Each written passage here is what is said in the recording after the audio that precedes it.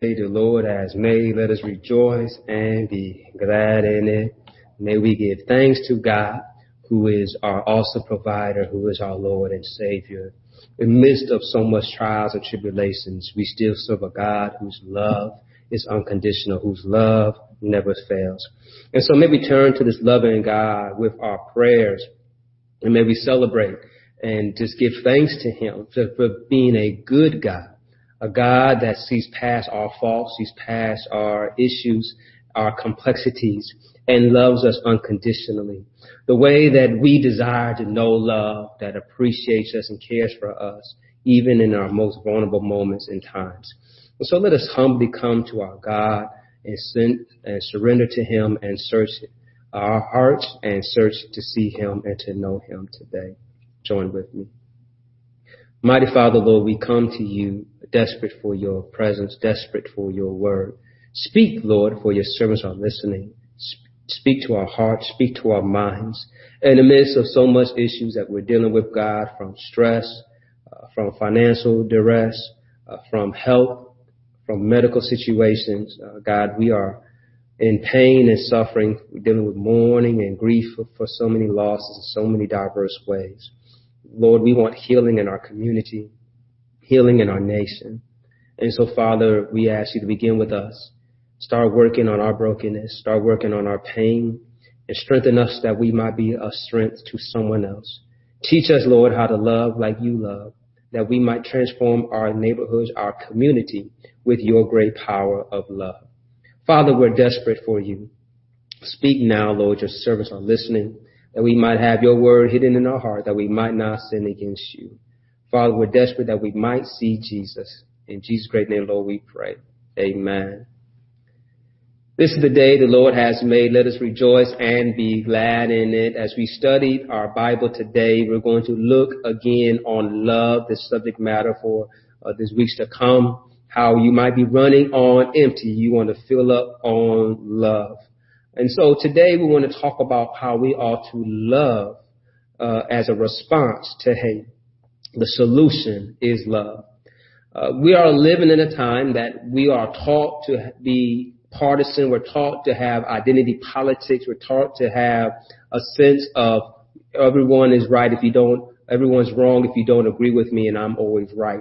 We live in this mentality that there's no middle ground, that there's always extremes in this process. This election cycle is also awakening the cause of identity crisis for this democratic government of the United States of America. Political parties and news propaganda are recruiting votes, support based on ideas that align with them, but glossing over the hurtful and damage some ideas are doing to the community. The idea that you are not patriotic if you do not vote a certain way or for a certain candidate is very harmful and hurtful to the healing of our community and our United States government. Love is not limited to those who we only get along with or who we agree with. Love is for all. Love is not by volition. God freely loves us as he rules over the just and the unjust alike. God does not withhold from those who do not love him, and he still gives them life and free choice. The choice is yours to love God with your whole heart. Love will lead you to love your enemies. This is even instructed in Scripture by God to Israel in establishing a social and ethical norms to live in the community together. God knows that there will be disagreements, there will be agitators, there will be sinful situations that come up because we are sinful people. And so therefore he has given instructions to share us that you should choose to show love in the face of animosity.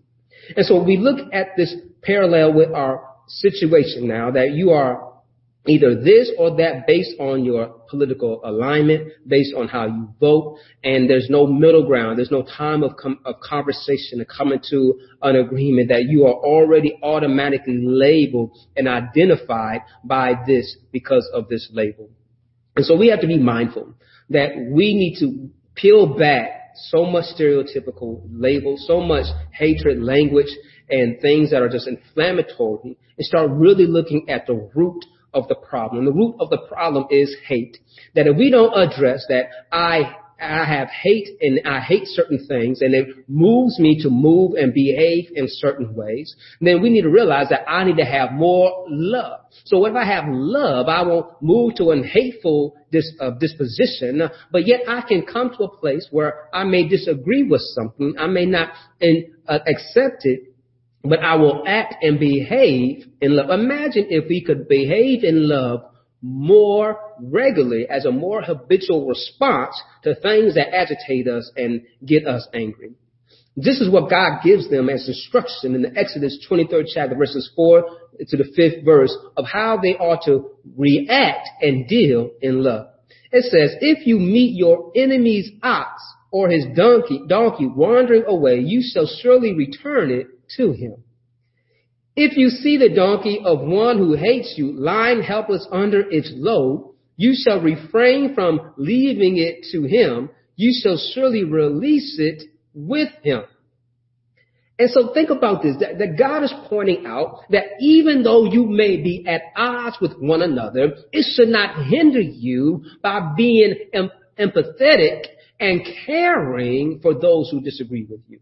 We are living in a time now that we are lacking empathy for those who we disagree with. And so therefore we would rather see them suffer and see them in pain than see them having benefit and success and trying to help them even when we are able to help them. God is calling us to rise above hatred and animosity and to express and to show love. This law, this rule to live by is even summarized in Proverbs when we look at Proverbs 25 verses 21 and 22. If your enemy is hungry, give him food to eat. And if he is thirsty, give him water to drink. We're living in a time now that if I hate you, I'll make sure you'll stay hungry. If I hate you, I'll make sure you die of thirst because you don't agree with me serves you right. But that's not what the Bible tells us to do. It continues on in Proverbs 25. It says that for you will heap burning coals on his head and the Lord will reward you. See, when we are kind to those who are hateful and hurtful towards us, the Bible says that's your best revenge. That it will make them feel in such a way that why was I so wrong? Why was I mistreating this person when they have been kind to me? They have been nice to me. But here's the beautiful part is that God will reward you for doing what he's already asked you to do. By just being loving and kind and empathetic, it's going to benefit you in the long run. Love is the best weapon against hate, against our enemies. Love weakens the enemy. That's what we got to do. We are to reflect God and be like God because God is love. This love that God shows us is unconditional. It's freely given with no cost. Tell your neighbor, love is free. Jesus teaches us the efficacy of love in his Sermon on the Mount. Our text we're going to spend on in Matthew, 5th chapter, verses 43 to 48. Deals with him talking about loving your enemies. And so in this great eschatological sermon that Jesus gives on the Sermon on the Mount, this great word of God that he's showing us about how things will come to pass and how we are to accept and bring in and usher in the kingdom. It opens up with the Beatitudes and the blessing, right? And so one way we're ushering the kingdom of God and preparing for the return of Christ is that we start walking out these laws in our daily lives. And so here's what Jesus says to them in Matthew, the 5th chapter, verses 43 to 48. I'll be reading from the New Living Translation. The Word of God says, "You have heard the law that says, love your neighbor and hate your enemy. But I say, love your enemies. Pray for those who persecute you.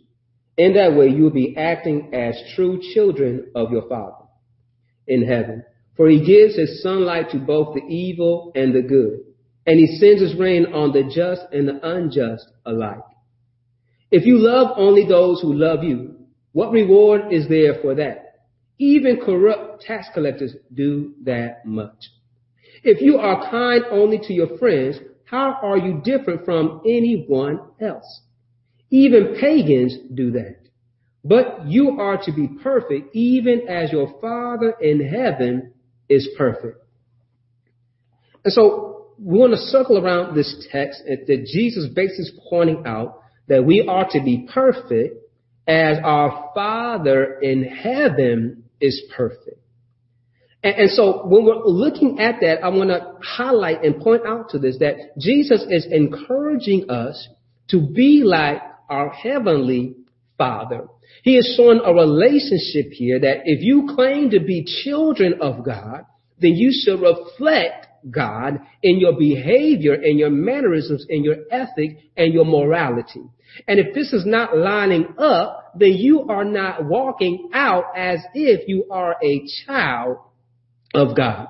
That's the challenge as Christians that we must really wrestle with, is that how can I claim to be a Christian, but I'm supporting hateful language. I'm supporting separation. I'm supporting oppression and maligning and hurting the marginalized because I'm supporting things that benefit me, but hurt other people.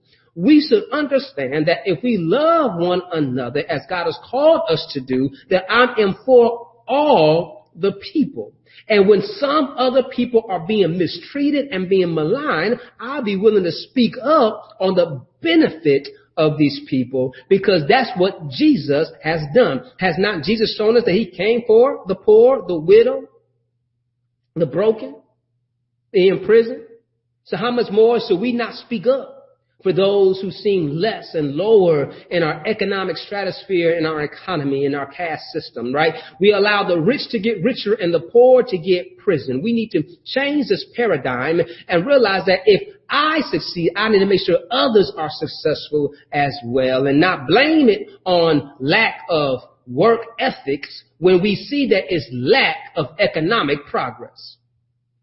And so when we look at first and foremost about loving is how we can see it in our community, and it bridges gaps and it bridges social and economical norms to help us to understand that I will make sure that if I see my brother or sister hungry, I will give them something to eat. If I see them thirsty, I will help them. Or if I see them in trouble, I won't walk on by, but I will help them and make sure they can get in on their way, even if I disagree with them and I know that we don't agree on the same subject matter. But yet if I see them in trouble, I will look to benefit them and help them, because God has called us to do so. That's why Jesus says, love your enemies. It's a command, by the way, that he shows us that not only are we to love one another, and loving one another includes loving our enemies. God shows us that his love is limitless. It has no boundaries, that he loves us even when we were against him. And just as you pray for the health of your friends, the Bible is showing us you ought to pray for your enemies. Do not allow animosity to get the best of you and move you to act in hate. That you no longer pray for your enemy, but you pray on your enemies.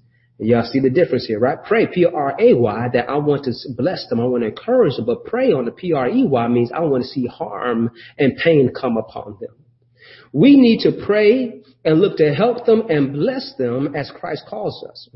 The Bible says you shall love your neighbor and hate your enemy. But I say to you, love your enemies and pray for those who persecute you.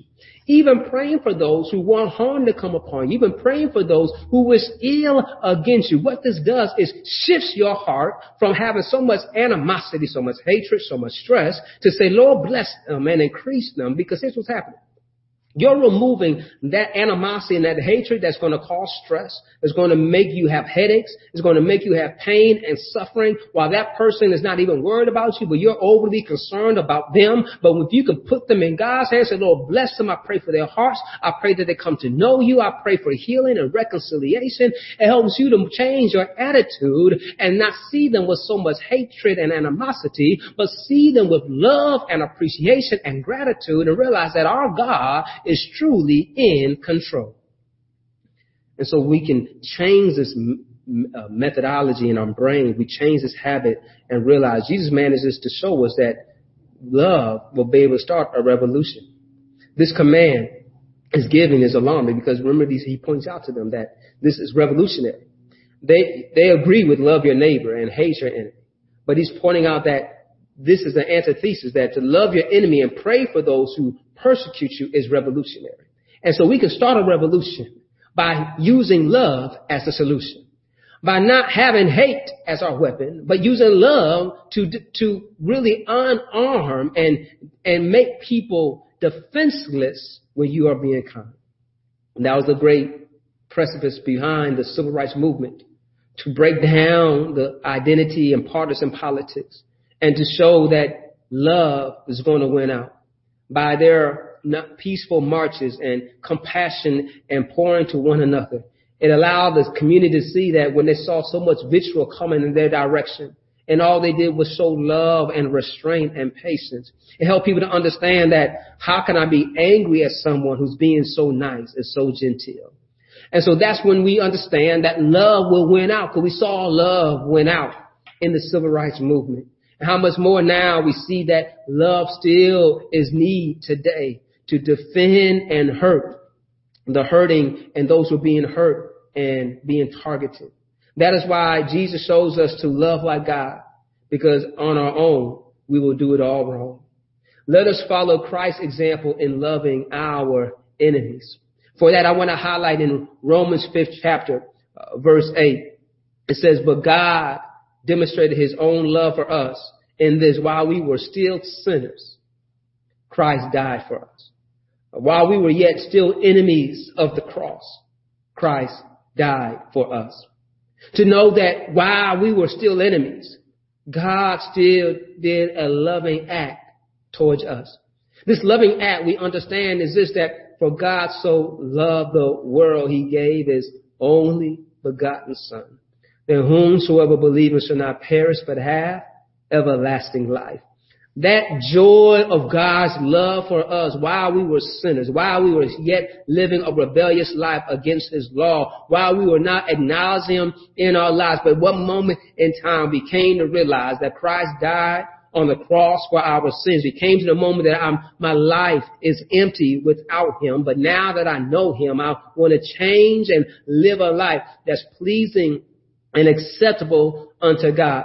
This choice has caused us to know peace and comfort in the presence of God. But there's people out there that are not aware of the joy of knowing Jesus, and are looking at you to be an example of how they too can find peace in the midst of so much hate. How can they find comfort in the midst of so much discomfort? How can they find joy in the midst of so much stress and pain? And you can let them know that I don't find joy, I don't find peace, I don't find comfort from this world, but it comes from God, who is beyond this world and promised us he's going to make a new heaven and a new earth. So while I'm on this earthly journey, I have troubles, I have trials, I have some tribulations, but I know I have victory in the one who has defeated death and given us eternal life through, hallelujah, the power of defeating the grave and dying on the cross for our sins. And he is seated at the right hand of the Father in glory. And that's who we call on. That's who we talk to. And know this too, my child, that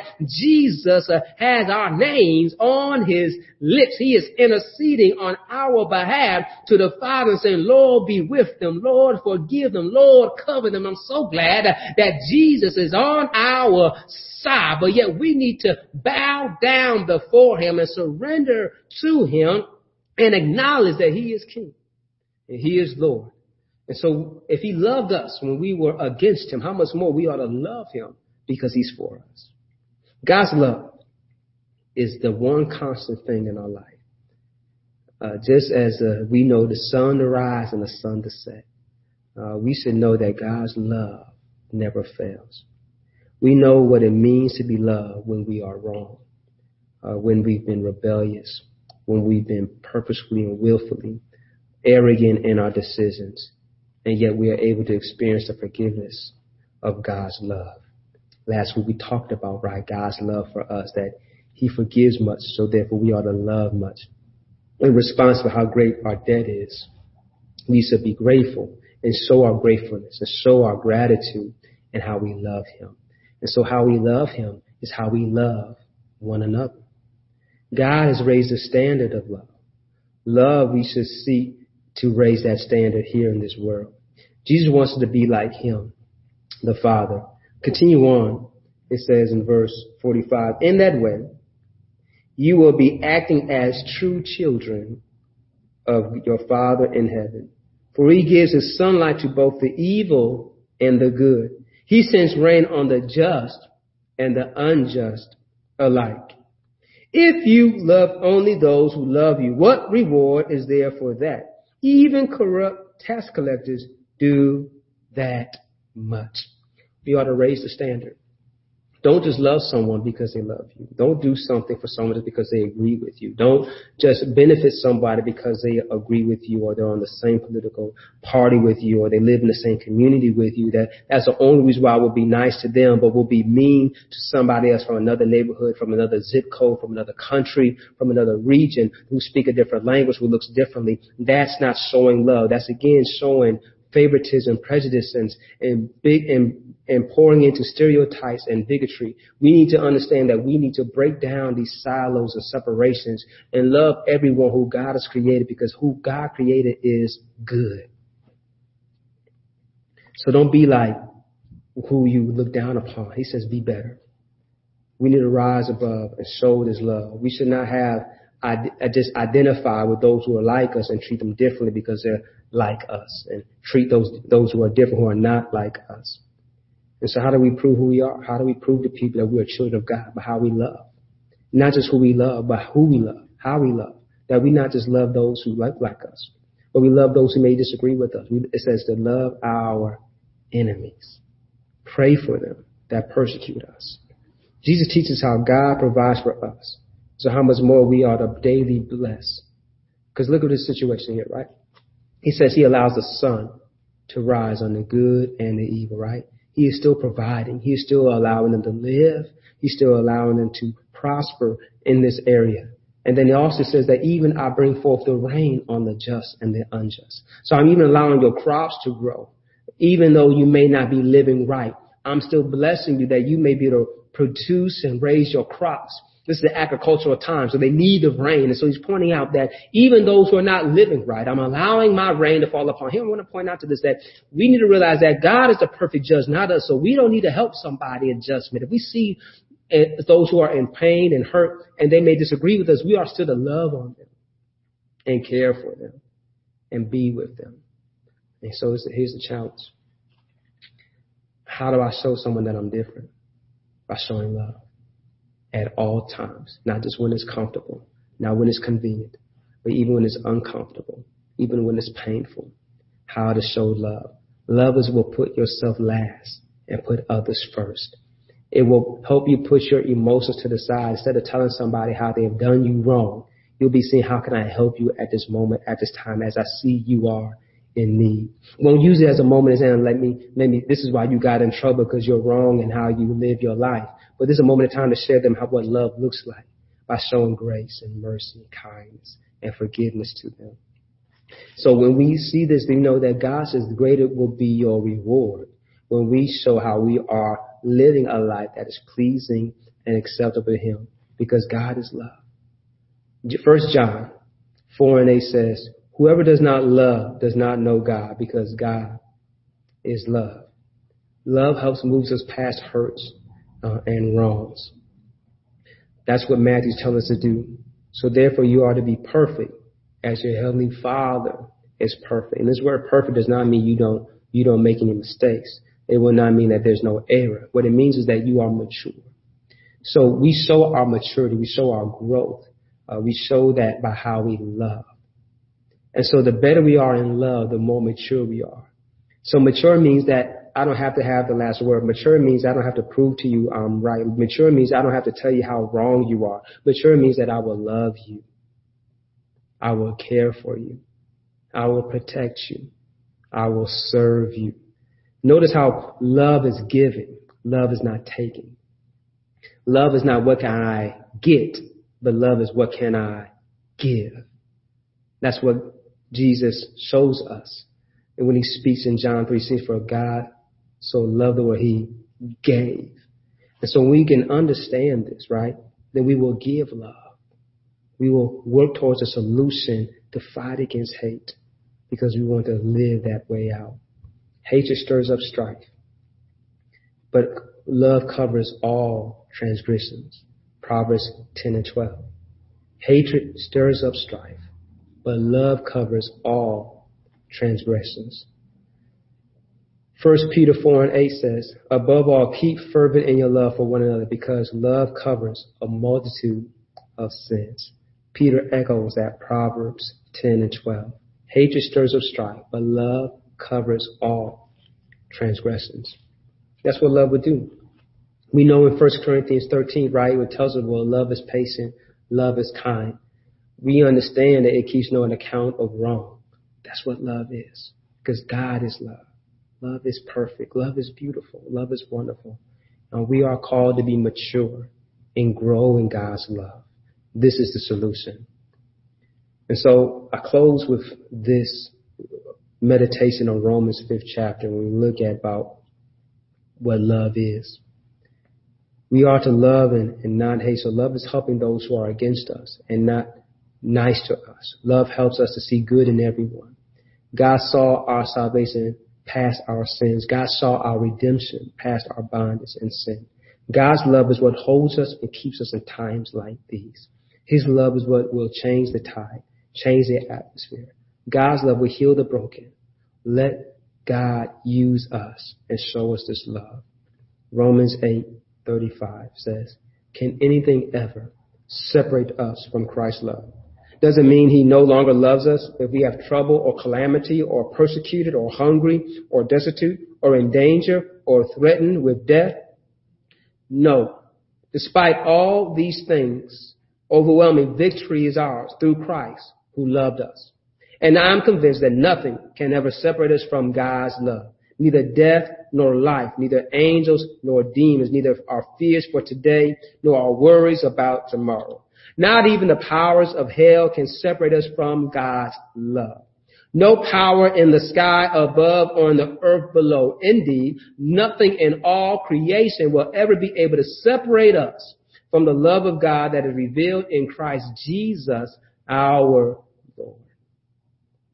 So the power of love is a power to combat and defeat hate. And may you let God's power move in you to be a great tool and a vessel to combat the hatred that's in our community by you being the weapon of love to defeat our enemy. So Matthew tells us to love our enemies and pray for them who persecute us. Let us be like our Heavenly Father and love one another. Let us pray. Father, we thank you for how great is your love towards us. We thank you, God, how you showed us how to love. Father, forgive us the times that we allowed our flesh and our hurt and our pain overwhelm us. But Father, we're asking for your peace, for your joy, and for your strength to help us to show love, to show kindness, show gentleness, show forgiveness, and show mercy as we care one for another. Help us, Lord, to even love our enemies and care for them and pray for them.